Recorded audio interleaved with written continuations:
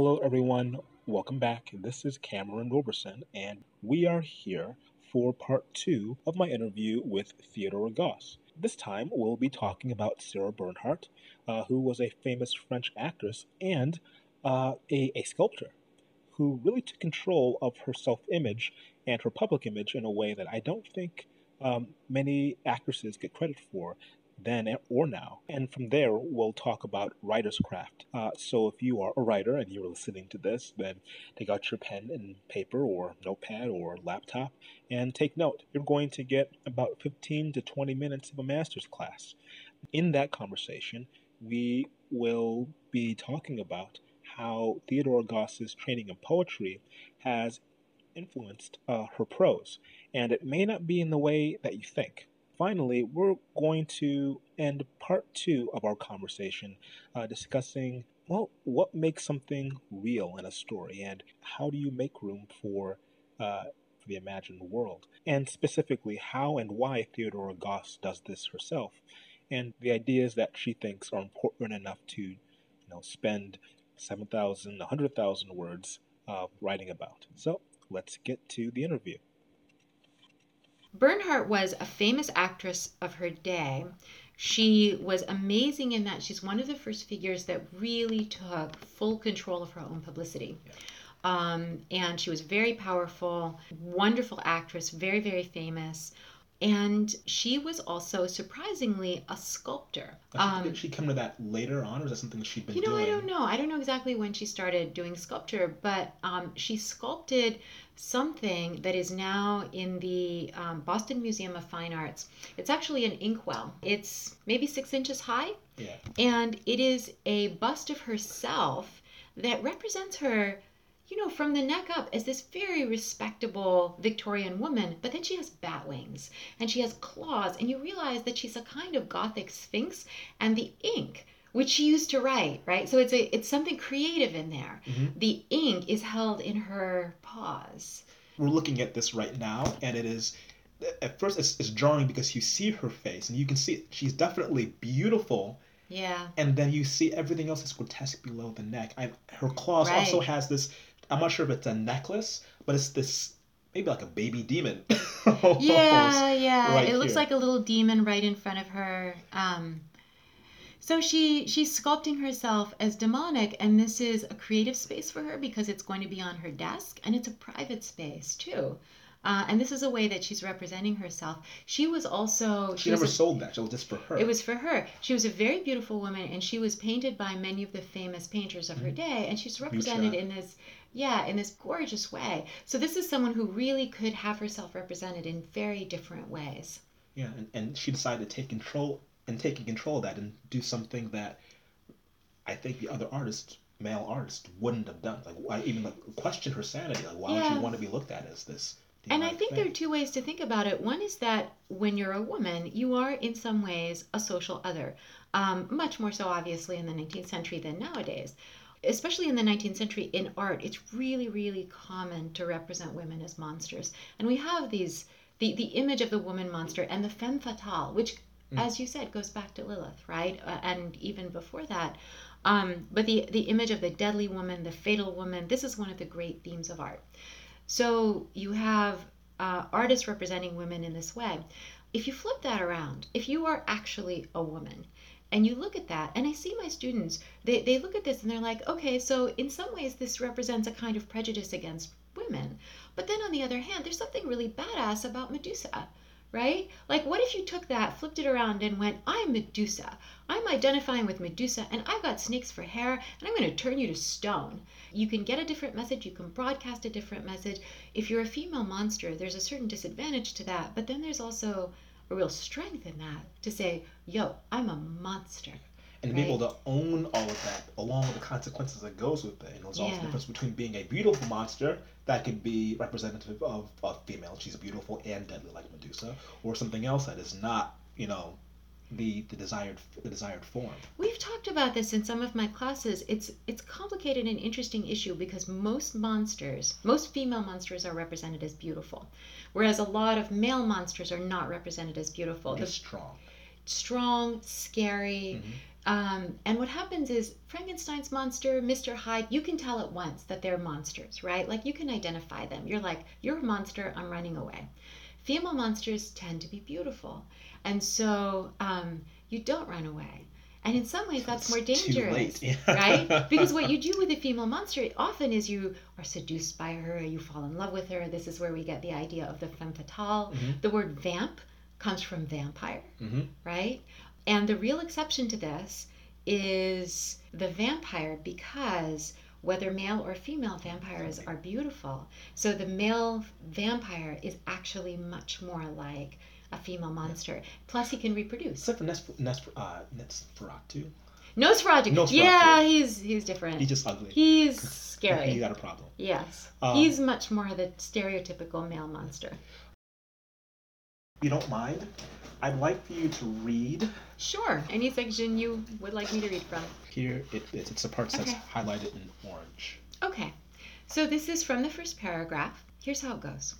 In the corners of the alleys, men without legs perch on wooden carts, telling their stories to a crowd of ragged children, making coins disappear into the air. Women from the mountains, their faces prematurely old from sun and suffering, call to me in a dialect I can barely understand. Their stands sell eggplants and tomatoes, the pungent olives that are distinctive to Sumerian cuisine. Video games.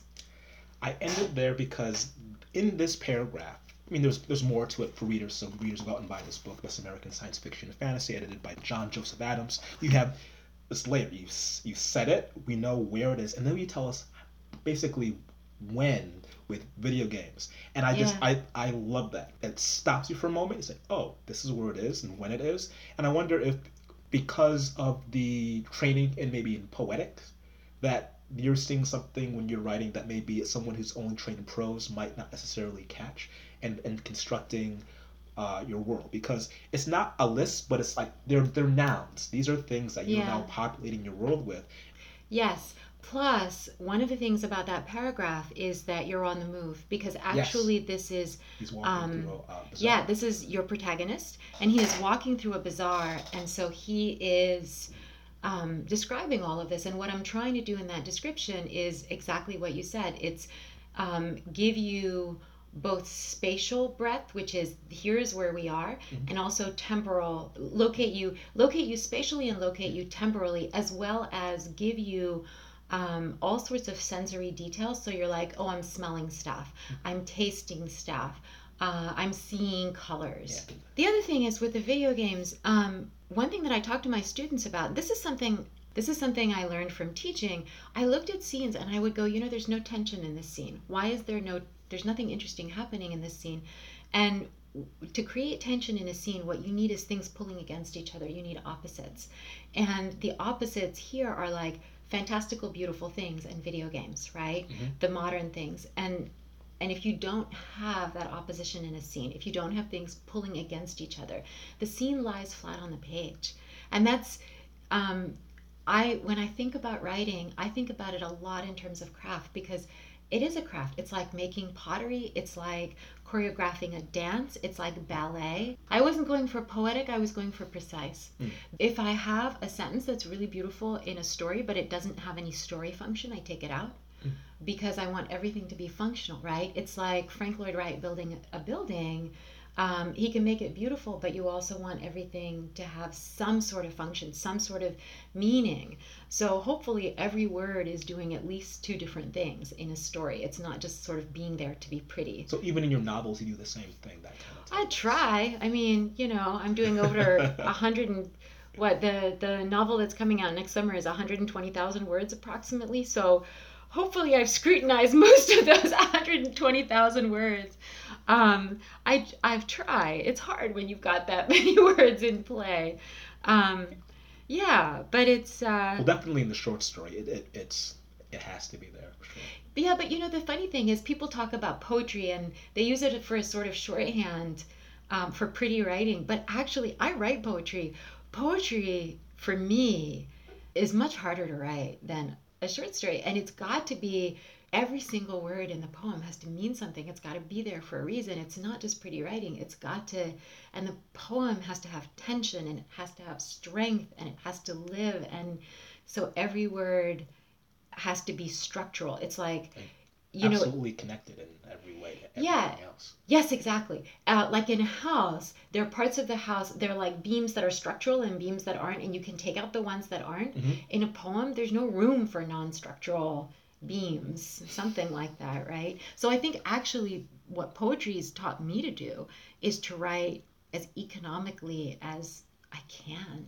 I mean, the other thing that that passage is supposed to do is give you an insight into the mind of the protagonist. He's like, man, this is a really weird place. And that's because he's an outsider. He doesn't belong here. I want to talk about the real, again, like the realism in your stories. It's because it makes space for those things that we I guess we kind of expect not to see. And one of my favorite stories from The Force Forgetting is A Statement in the Case. It was the one about... Yeah. It was about the man from Hungary. Which is where I was born, and which is also where I was 2 weeks ago. And it turns out that he's got sort of magical creatures and magical objects. Yeah, like, and it's from his wife, or his new wife, who is very, very American, very much wants to be American. And to be American, she is basically stealing the culture and that culture of these creatures, and selling it, and selling them. For Of course, profit. it's the eggs, it's the silverware, it's creatures, and it's the creatures too. And there's this moment. It's multi-layered, and it's kind of you're not quite sure what's going on and what's real, because number one, it's already being told by somebody else who's retelling the story. And the part where it gets really magical, he is guessing this is probably what happened, right? And he's also talking to somebody and deliberately saying, here are the things I could say, but you know what? I'm not going to say that because I'm going to get my friend in trouble. So here are the things I'm actually not going to confirm for you. Yeah. So this is off the record, so therefore it could be whatever you decide. So it's I love all that, but there's a moment where the narrator goes down to that room and he sees these creatures, and it's scary. It's legitimately scary. You know, you have a kid with a kid's head, basically, and everything else, and then realize again that they're the monsters, as scary as they are. They're not the real threat. They're not the monsters in the story. And you make it clear that very, very, very early on that, for me, like the change of the wife into the American becoming the monster, that I thought was shocking and scary too, in a way too. Am I reading that the way that you had meant when you had written it? That's a good question. I mean, sometimes I write them and I look back at them and I go, oh yeah, okay, could be read that way. I mean, I think that is what happens. She does become a sort of monster, because she's greedy. And in the end, if we really talk about what's monstrous, it's all the bad stuff. It's the greed, it's the vanity, it's the not being empathetic to other people, it's the demonizing of other people. I mean, that's the real monstrous stuff that we have in our world. And I'm writing about that because that's the stuff that's important to write about. And thus ends part 2 of my interview with Theodora Goss. Please come back for part 3, which we will be airing on Monday, sometime around 1 or 2 o'clock. Now, before you go, just want to remind you that Theodora Goss's latest book, The Strange Case of the Alchemist's Daughter, is out anywhere Kick-Ass books are sold, either hard copy or ebooks online. And also, please come and see us at ReaderCon 28. This recording took place at ReaderCon 27 and ReaderCon 28. We will be launching the Kickstarter for Season 2 of the Kaleidocast, which just so happens to have a story from Theodora Goss. In the meantime, this is Cameron Roberson from Brooklyn Speculative Fiction Writers. Lovely talking to you.